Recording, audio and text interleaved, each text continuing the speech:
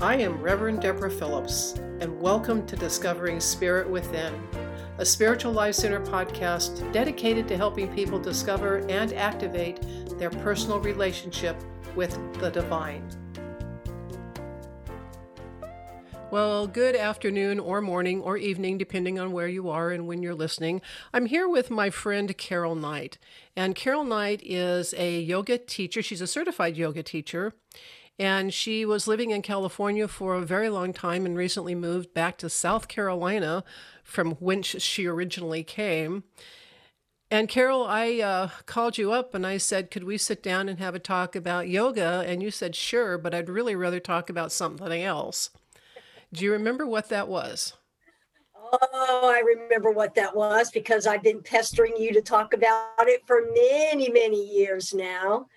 So, as you know, I don't need to tell you that we've had countless discussions for the last 15 years or so, I think it's fair to say, about this notion that our thoughts have the power to create a reality, create a new reality, change an existing reality.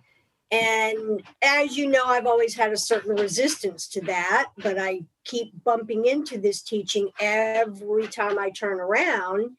So I've done a fair amount of reading and thinking and calling you up for long phone calls, long, endless phone calls, trying to understand it, because to be blunt, it just all seems a little too simple to me. You know, I got raised up by a really strict dad who said, here's life. You work yourself half to death. You never really get what you want. So just get used to it. So for this teaching to come about that says, if you can think it, you can be it. I hear my dad going, well, that's a whole lot of nonsense. So, I have so many questions. We could have podcasts from now until the end of time about my questions on this subject. But the one that I really wonder about for me, and I can't be the only crazy person in the world who experiences this, is why it is so much easier to visualize and feel and have an experience of something catastrophic or at least bad, as opposed to something amazing and wonderful. And one of the things that I've been so struck by, Deborah, and more so recently as I've talked to you about discovering some newer teachers to me, like Florence Scovel Shinn and Neville Goddard and these people that I've never listened to, is how much they all go on and on and on, much like I am right now, about you have to feel. It's not about sitting around and going, I am this, I am that, I am the other thing, I am blah, blah, blah, blah. There needs to be some feeling. And so that really threw me. That was like 5 years of going, what? And I shared this with you, and I won't share it in the excruciating detail that I shared it with you, but I will share a perfect example of what happens to me when I want to creatively visualize. So I have all these dogs, and I go out every morning in groups of 2 and 3 to walk them.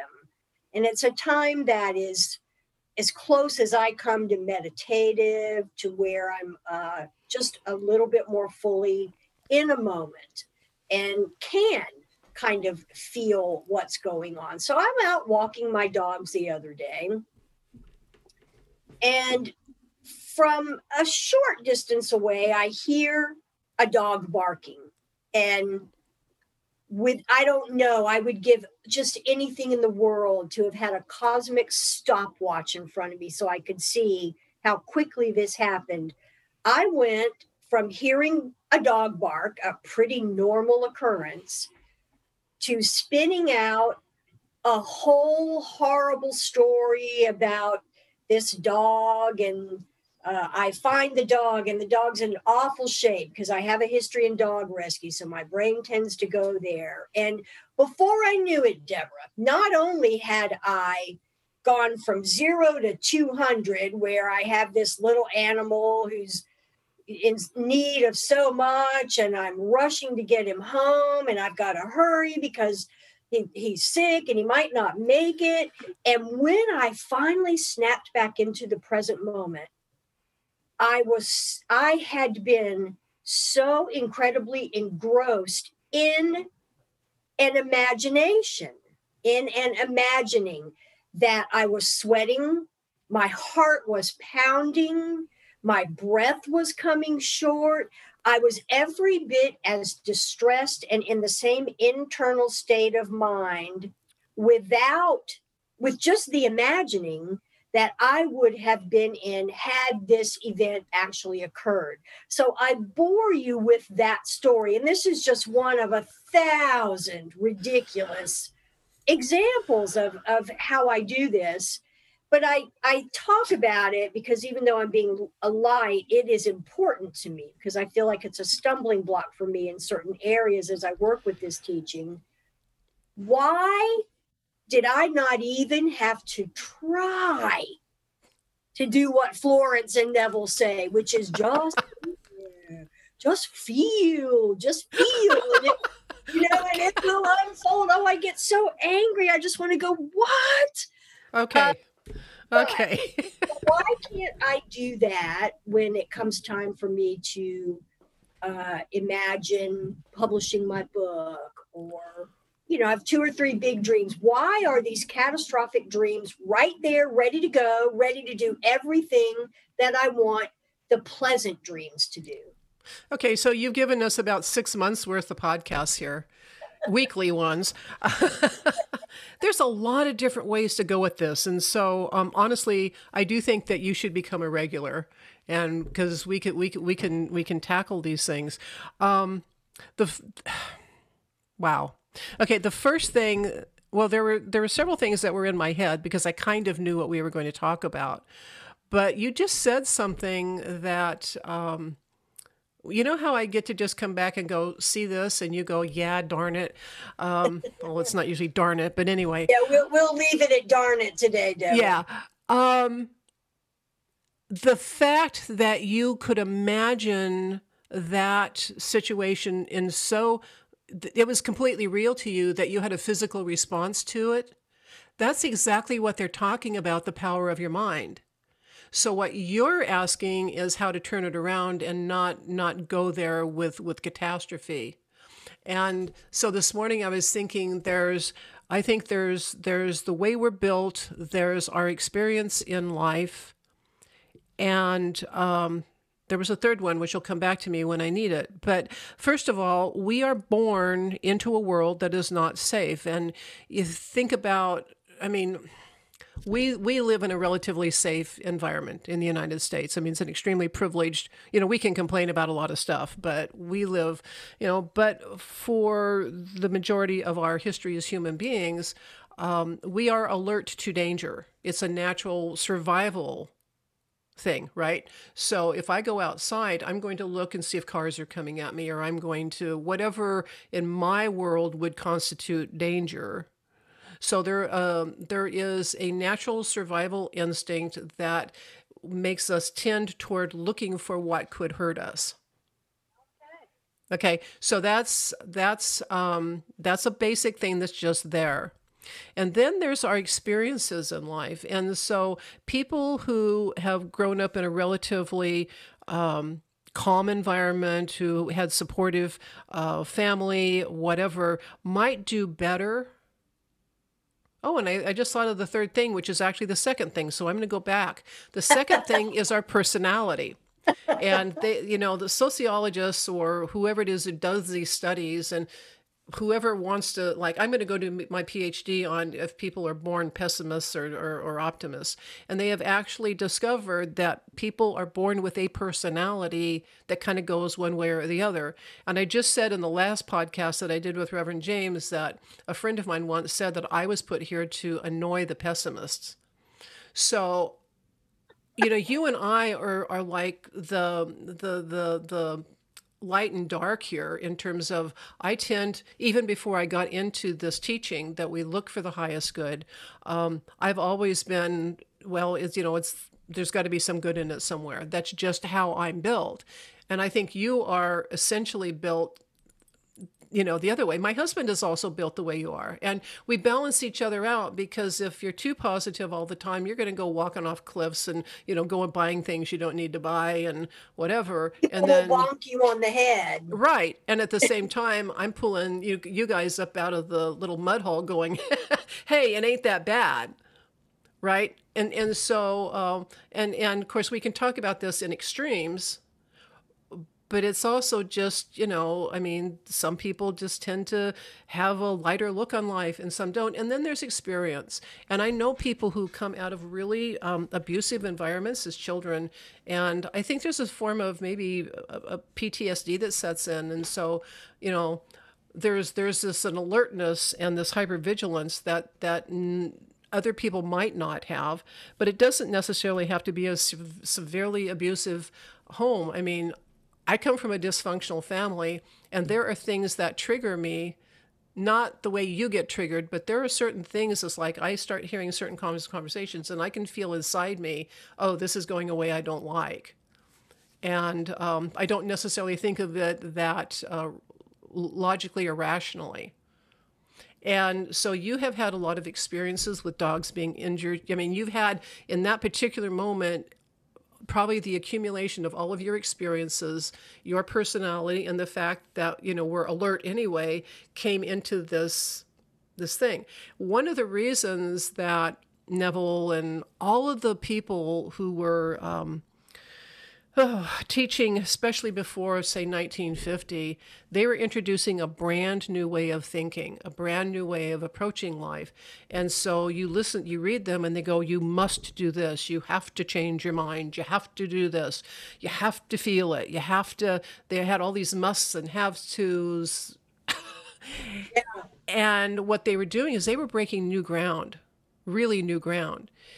And so when they tell you you have to do something, and most people go, all right, if I'm not doing it this way, then it's not going to work. That's how I'm built anyway. Right. I am put together more towards the calamity side of life. So, what I wonder... Here's my biggest beef about all these books, Deborah. You've gone a long way to ameliorate some of this for me, but I feel like I'm always told all the things that need to occur.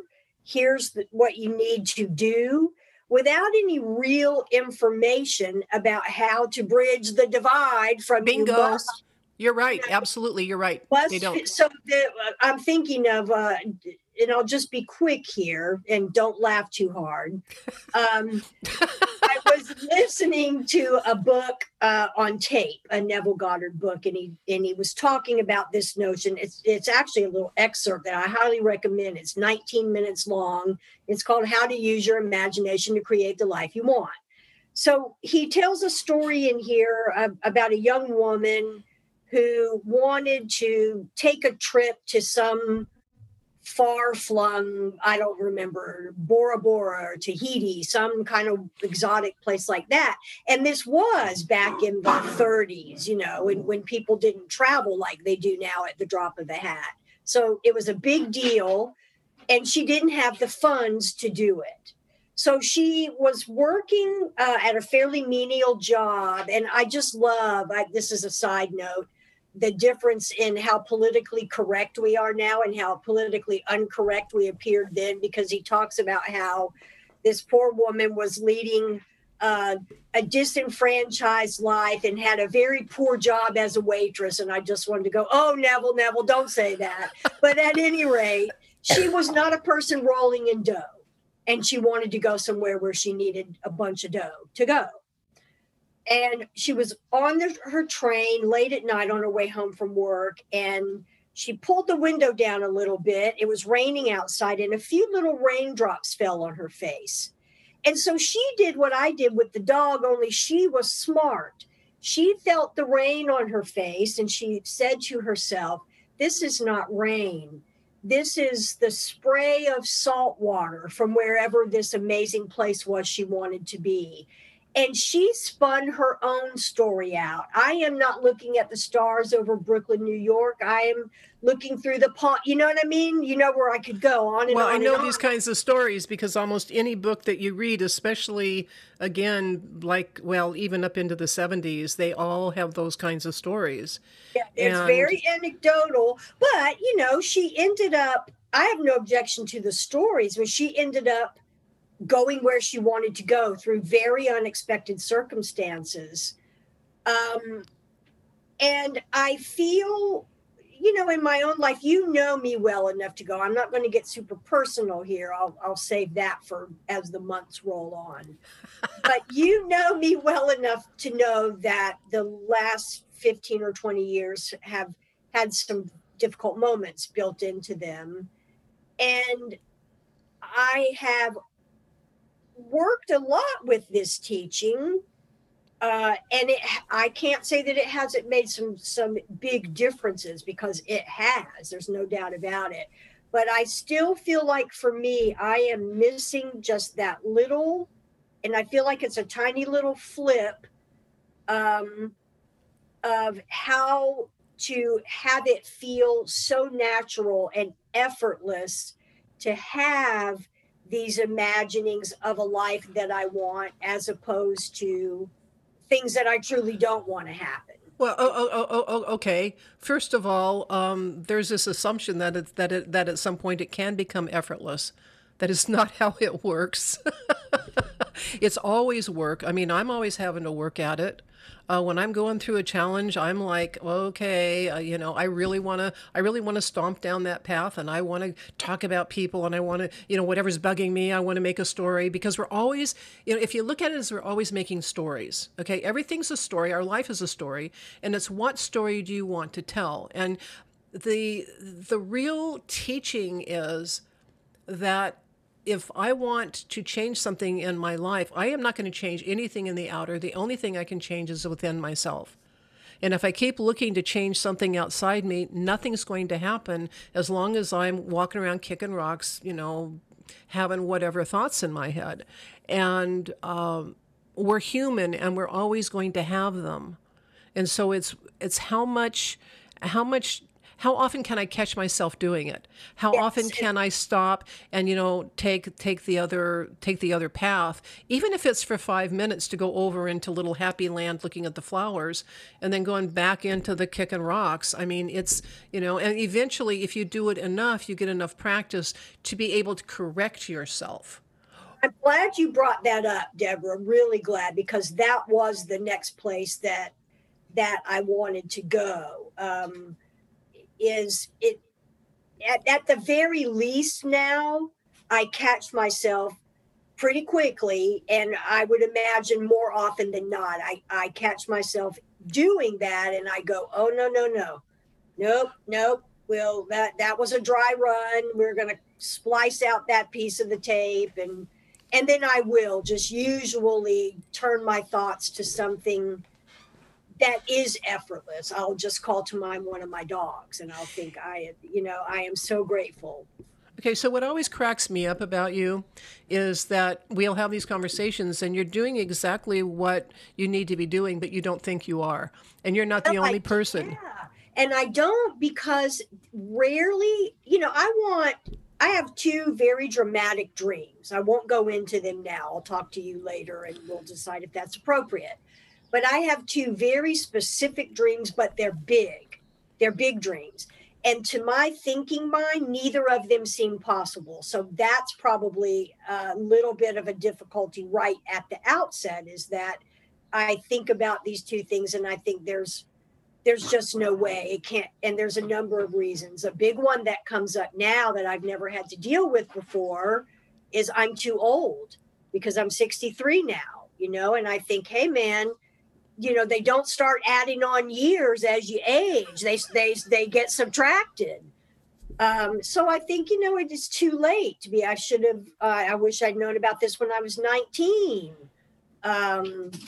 there's just any number of reasons that come up for why these two things that I really, really want are not going to happen. But I see, here's how I feel about this. I hate to go here, but I'm just going to be honest. Here's how I feel about this teaching. I feel like this teaching has been given to me to drive me stark raving mad. Because I will see just enough benefit to go, holy smokes, there is something to this. And if I just did bring into being a set of circumstances, however small and seemingly insignificant they might be, with this thing, logic dictates that I should be able to apply it to anything. But I can't. And so because I don't see these dramatic results, I tend to go, all these other things could have happened as a you know what I mean? As a natural. Yeah, I know. And so, how do you make something dramatic happen?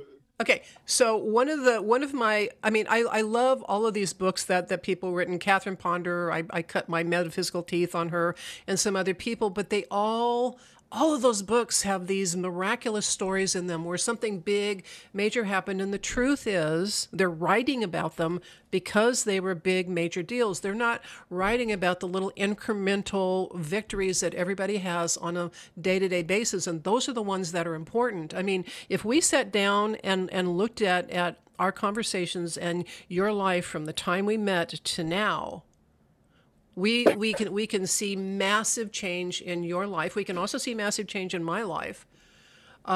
Because, I mean, just the fact that you went through yoga teacher training, which was one of the hardest things I think you've ever done, and that completely changed your life. And so that's actually a very dramatic story, but the getting there was an incremental, incredibly painful, oh my God, I can't do this every single day the whole time you were in yoga training. Because you will notice that there's nothing in those books that says this is going to be easy or fun. And what they do is they say, this person started here and, oh, look where they ended up. They do not tell you that 6, 8 months, 12 years that went on in between.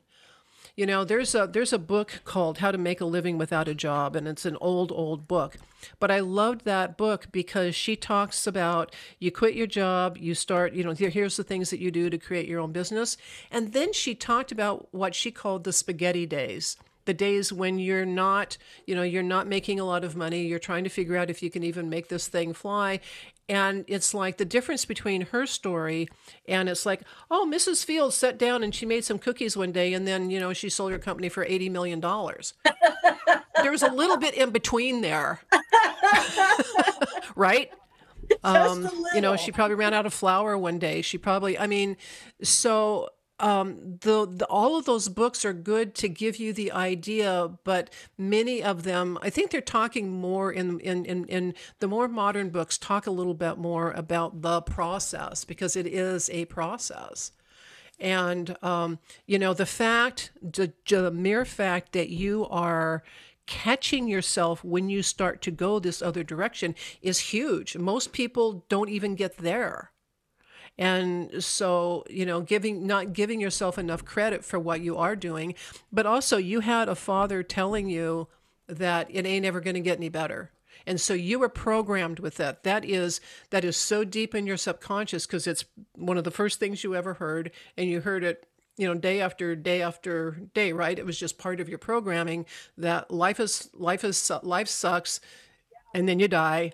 And so we all have those tapes in our heads. We all have that programming of limitation. And of course, we think in terms of limitation on this earth plane anyway.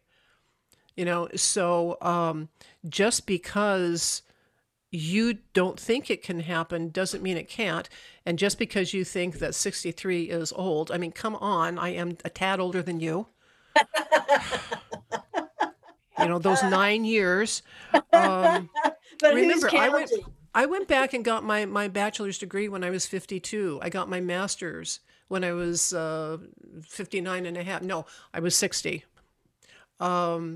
There's this great story that Oprah told, well, actually, it was on one of her shows where there was this man who was 100 years old, and he would go down to this library every day. He started going down. Maybe he was 99. Anyway, it turns out that at 99, he had decided to learn how to read so he could read the Bible before he died. That one, I mean, the man who started McDonald's was in his 50s. You can go back and you can find all of these really successful stories of people who were older than 50 when they started doing what they were doing. But the guy who decided to learn to read at 99 or 100 was the one that sticks in my head. That's amazing. Yeah. And so, we limit ourselves for a lot of reasons. First of all, we don't think that we can do it. We don't think we deserve it. And we're afraid to do it because what the hell will happen if we succeed? Right. What the hell does happen if we succeed? Yeah. Then we have to succeed bigger the next time. Or we at least have to maintain where we are. Exactly. Yeah, you can't ever. Yeah, to me, it almost makes it harder. It seems like if you get your dream, then you're like, oh crap. Now I got this damn dream, and now I've got to.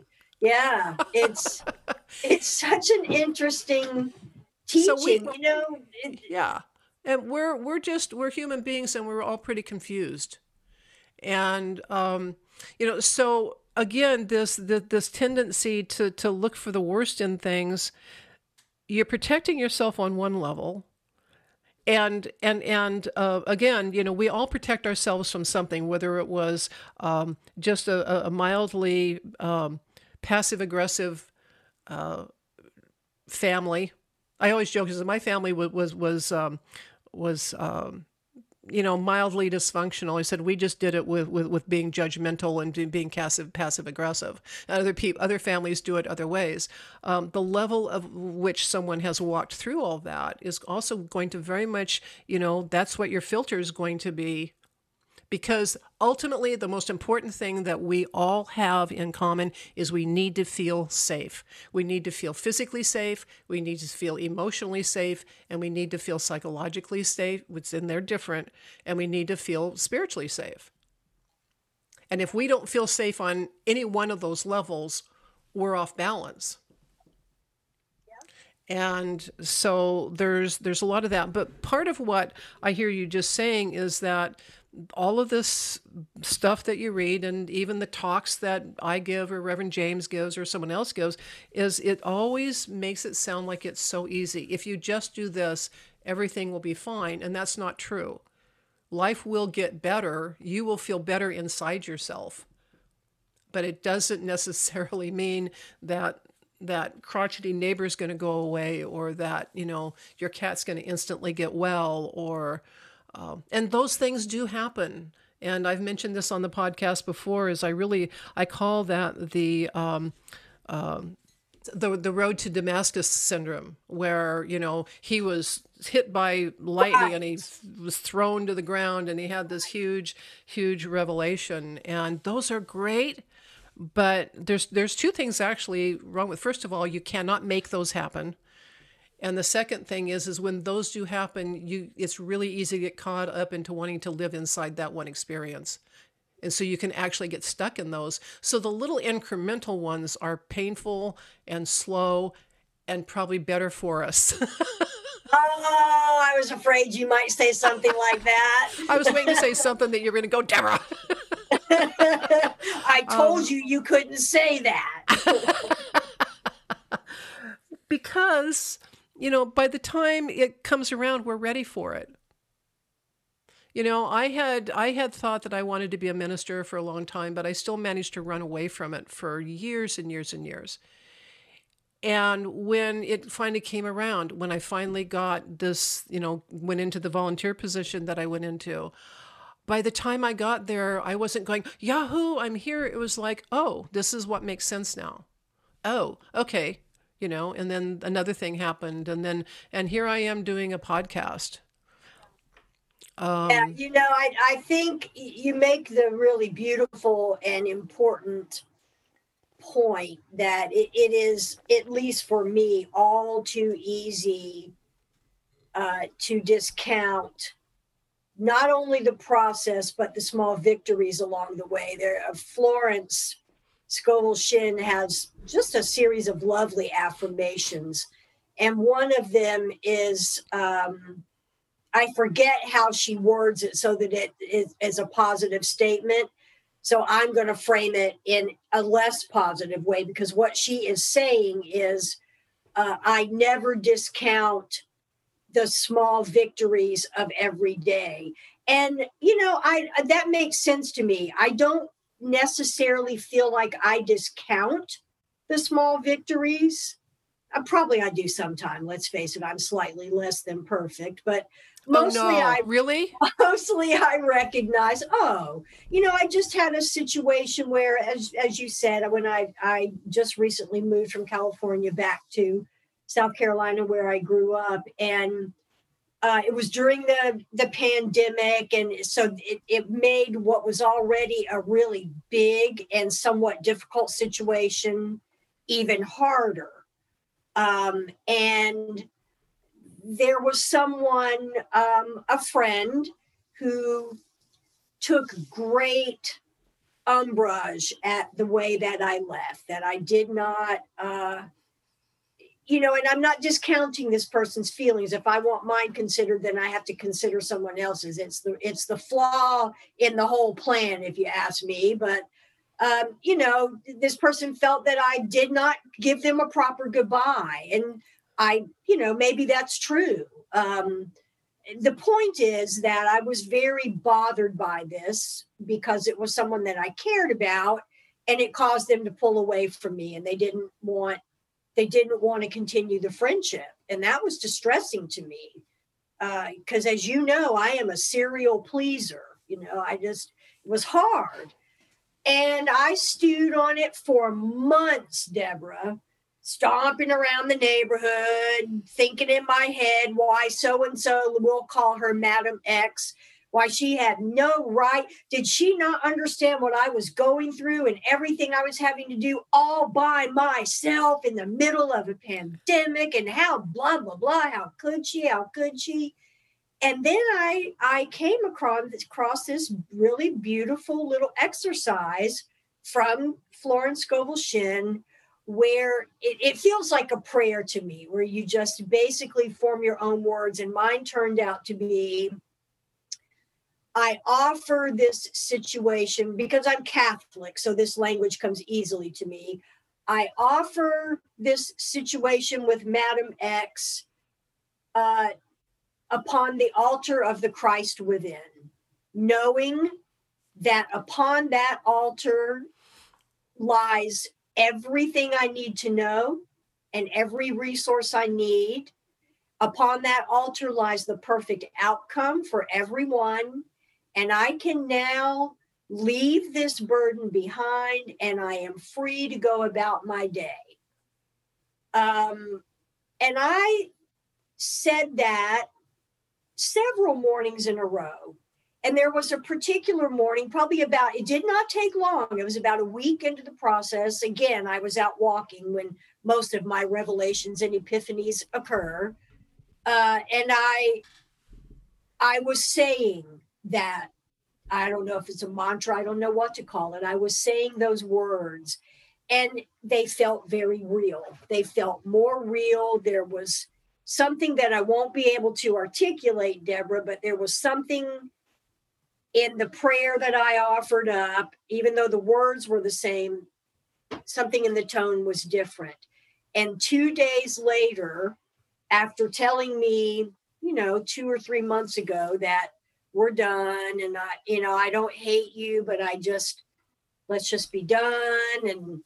And 2 days later, this person reached out to me and said, I've given a lot of thought to what we talked about, and I'd like to reconnect. And it's a work in progress, but we are working our way up to a Zoom call in the next few weeks. So the only thing that I did was nothing. I mean, I said those words. Exactly. What I wish I understood was what I experienced that morning, that last morning that I said that prayer, and it was just like thunder. It was like, I never have to say these words again. This burden has truly been offered and given. I tend to walk around all the time just frantically repeating whatever it is I want, there was something within that being able to let go, and that was a gift. Yeah. But that situation is healing, and the only thing I did was that prayer. So I know this can work. So, why am I not selling my Pulitzer Prize winning novel? And well, first of all, you have to put it out there to a publisher, but that's another conversation. I knew you were going to go there. Yeah, you have to actually take some action. But okay, you've kind of answered this is interesting. I love how these podcasts go. You've kind of answered your own question because you're talking about, they say you have to feel it. If you stop thinking about it in terms of feeling it, that it has to become real to you. And what you were doing when you were walking is you were saying this, you weren't forcing it. You weren't trying to make something happen. You weren't trying to force it out there. You wanted, and you really wanted to let this go. I mean, you needed to let it go because you didn't like the way you were feeling and you were tired of listening to yourself, talk to yourself about it and spin that story. And the other really important part was you were using words that really meant something to you. So you can do affirmations all day long, but if those words are everything. So if those words don't resonate with you, you can affirm yourself into oblivion and nothing's going to happen, but you found something that worked. And I want a copy of that because that is beautiful. You'll have to tell me where to find it. It is a beautiful way of giving it up. And so what you were doing instead of trying to fix it yourself is you were giving it up. You were giving it up and allowing it. And, we live in a world where we're always trying to force things to happen. And we're trying to force the outside world to change.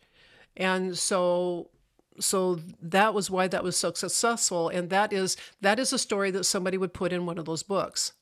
But look how long. Yeah. And so it's a big thing, isn't it? To heal a friendship that appeared to be lost. Okay. It is a big thing. And then, but what you did, the way you worked on it, and it took you, 2 or 3 months to get to the point where you had to do something about it. And then when you started doing something very intentionally from your heart, it took a week. And that is a perfect example of how it works. I guess I wonder what the difference is between that situation and maybe one of these situations that I don't like to put it like this, Deborah, because I'm talking about a human who's a friend of mine. But, right. Some of these other things feel, I'm sorry to say, very much more important.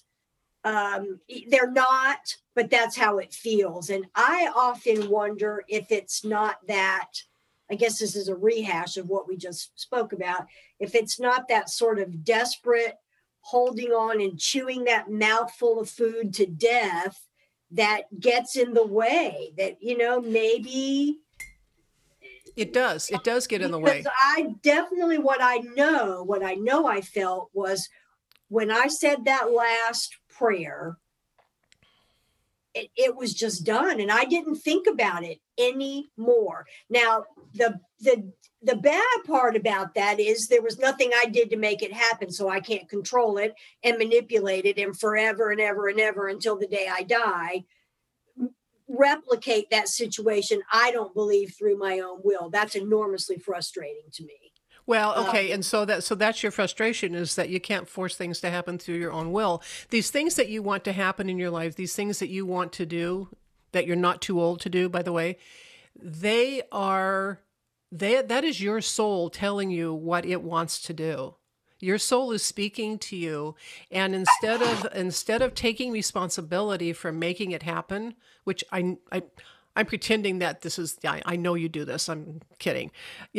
Instead of trying to take responsibility for making it happen, work on letting it go. Start asking, use that kind of prayer that you just did, but ask to be shown how to do it. Show me the way. Ask for guidance. Keep saying, rewrite that prayer so it was like, I now know the next thing to do, and I now know the next thing to do, because it's not going to happen overnight, probably. It could, but most of these Yeah. things have to work themselves out. Partly because we have to get ourselves ready, or we have to learn more, or we have to. I'm in the process of working on a project that my spirit guides have basically told me we're doing a book, and I'm telling them I'm not good at long-term projects, and no one's letting me off the hook, and so, I'm thinking this is never going to happen. And yet every night I'm sitting and writing just a little bit. And so I finally just started saying, okay, you want this to happen, and I am willing to work through this, but I don't know how to do it. And I think maybe the best thing that, one of the easiest things to say is, I don't know how to do this. Show me. Show me what's the next thing. And then the other part of this is that in the situation with your friend, you were each telling yourselves, each of you had a story around it. The other person had a story of being hurt because you didn't say goodbye properly, blah, blah, blah. You had a story of how dare you, and then my story is, I know you well enough that I was not the least bit surprised that you just took off and didn't see me the last couple of days. Yeah. But I know you really well, and I also was really aware of what a hard time you're having. And so, I could put my story into this, and then we could end up in a gossip session and trash everybody. And that is the tendency that people have to do, instead of saying, okay, I'm in my story, this person's in their story. And that was a little bit of a difference for me, because one of the more disquieting discoveries I've made about myself as I have waded through the sands of time, is that I'm extremely judgmental. I have a real streak. It's not the whole of me, but I can be really critical. I do that to myself, and I hold other people's feet to the same hot fire that I hold my own. But there just was no need. I didn't do that this time, and probably so. I'll flip it around, and let's say this person was you. I cared enough about this person that I wasn't going to go scratching around in this sludge pond, because I knew her, I know her, and I know that she's a good person, and I know that it's what you just said. She's just speaking out of the hurt of her own heart. And with all these 8 months or so, I can look back and understand it very clearly now. But there just was not much in place of what is usually residing inside of me, which is a real need to affix blame, preferably on someone external to me. And to be fairly judgmental. I mean, I just really, what I felt was, if, I've really searched my soul, and I still don't truly believe I handled anything wrongly. I handled things the way that I could, given what I was up against, which logistically was a lot, spiritually, emotionally was a lot. And then when the pandemic came, then we all just started going through a lot. But I never felt a need to go there and I with this person and cast any of those nasty feelings. And I just wonder if that made any difference. Yes, it would have made a huge difference, because you weren't invested in keeping the negative part of it going on. You took you a while to get invested in shifting it, because a lot of healing had to happen within you and probably the other person. But yes, the fact that you didn't have any need to keep it going. And yeah. I think we also have to look at another podcast, because we're going to run out of time, and this is so much. But the fact that, in fact, we should just do one on addiction to drama, because people who this whole thing of drama is exciting. It makes us feel alive, and it can It be extremely does. negative. And so we'll come back to that in a different podcast. So let's go back to this.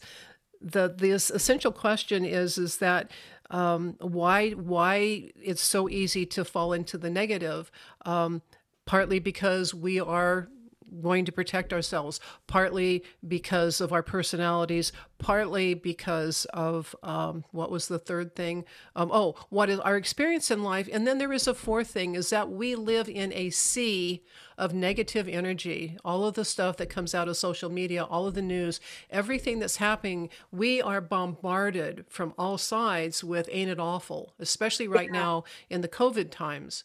And so when you start to beat yourself up for having those negative feelings, well, just stop it. Because Wait, let me write this down. Let me get out my papyrus and my fancy pen and write this down. Just don't do it. right, exactly. And the thing is that the best thing that you've said a lot of good things, but is that you catch yourself now.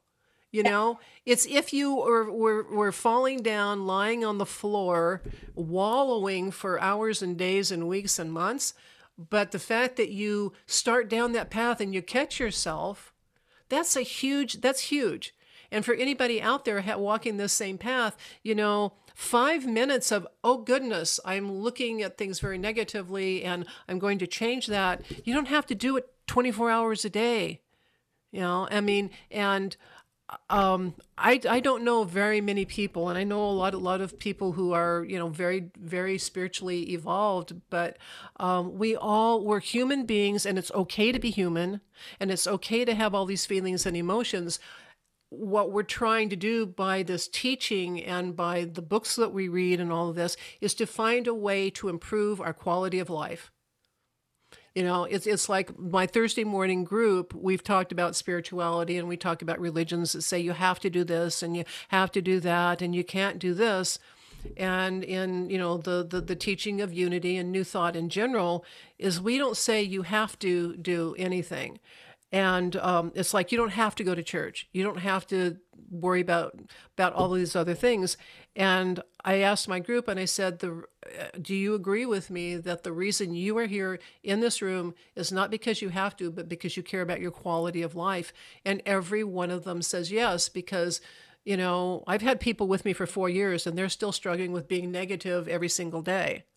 And that hour a week that they spend in our conversation is what helps them make that shift and become more aware of what they're doing.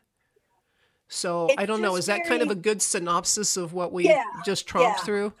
And maybe in a podcast we can have a discussion sometime about the challenges of I'm not even sure how to say it, Deborah. There seems to be a will other than our own. Now, what do we call that? Okay. I don't want to step on all the numerous toes that are out there watching. I call it God. People call it all sorts of things. Okay. There is a little bit of work that it takes to surrender to that. There is, and that is a completely different podcast. So we're gonna find a way to sign off here. And so tell me, as we sign off, what would be, other than catching myself, or do you even have, I don't mean to put you on the virtual spot, other than doing what I'm already doing, which is going, oh, no, I don't want that, and thinking, bringing to mind the thought that feels better. Right. Is there anything other than that? Is that enough to chew on right now? Forgive yourself every time. Forgive yourself. I've stopped forgiving other people a long time ago, and what I do now is I forgive myself for attracting a situation because of my consciousness. I forgive myself for, doing whatever I've done. And when I forgive myself, then whatever story I've been spinning about the other situation, person, blah, blah, blah, dissolves. And so I would say continue, because every time you catch yourself, you become a little bit more aware of what your dynamic is. And you will, if you start paying attention, you'll notice that you catch yourself sooner and sooner. And it might be a nanosecond sooner. Yeah, that's okay though, because I think in the spiritual realm, nanoseconds are very long. They're very long. Yeah. Yeah. So, love yourself through being human. I'm really coming to the conclusion that we're very uncomfortable being human beings, and that's where we really need to do is become comfortable being human and allow yourself.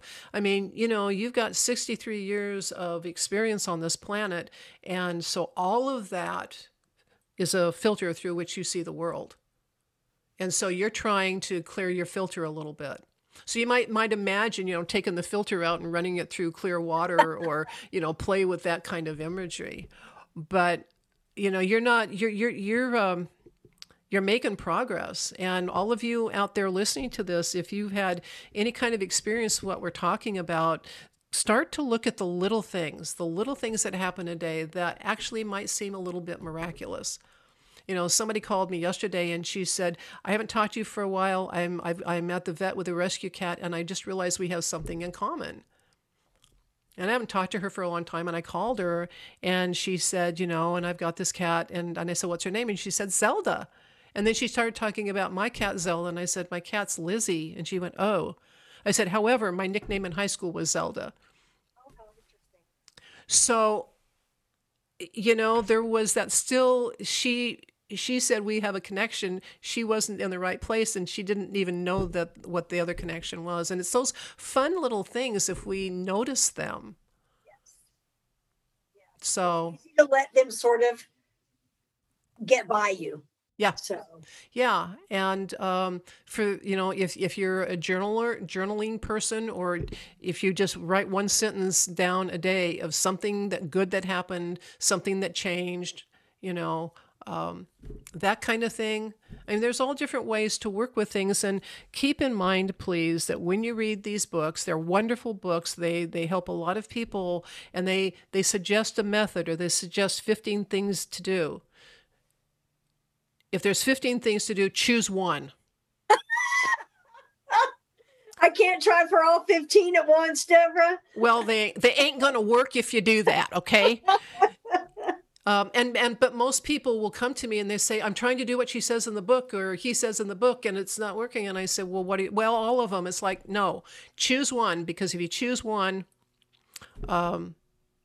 that's all you can work with at a time, So it comes down to just practicing and not being hard on yourself and not trying to force things to happen.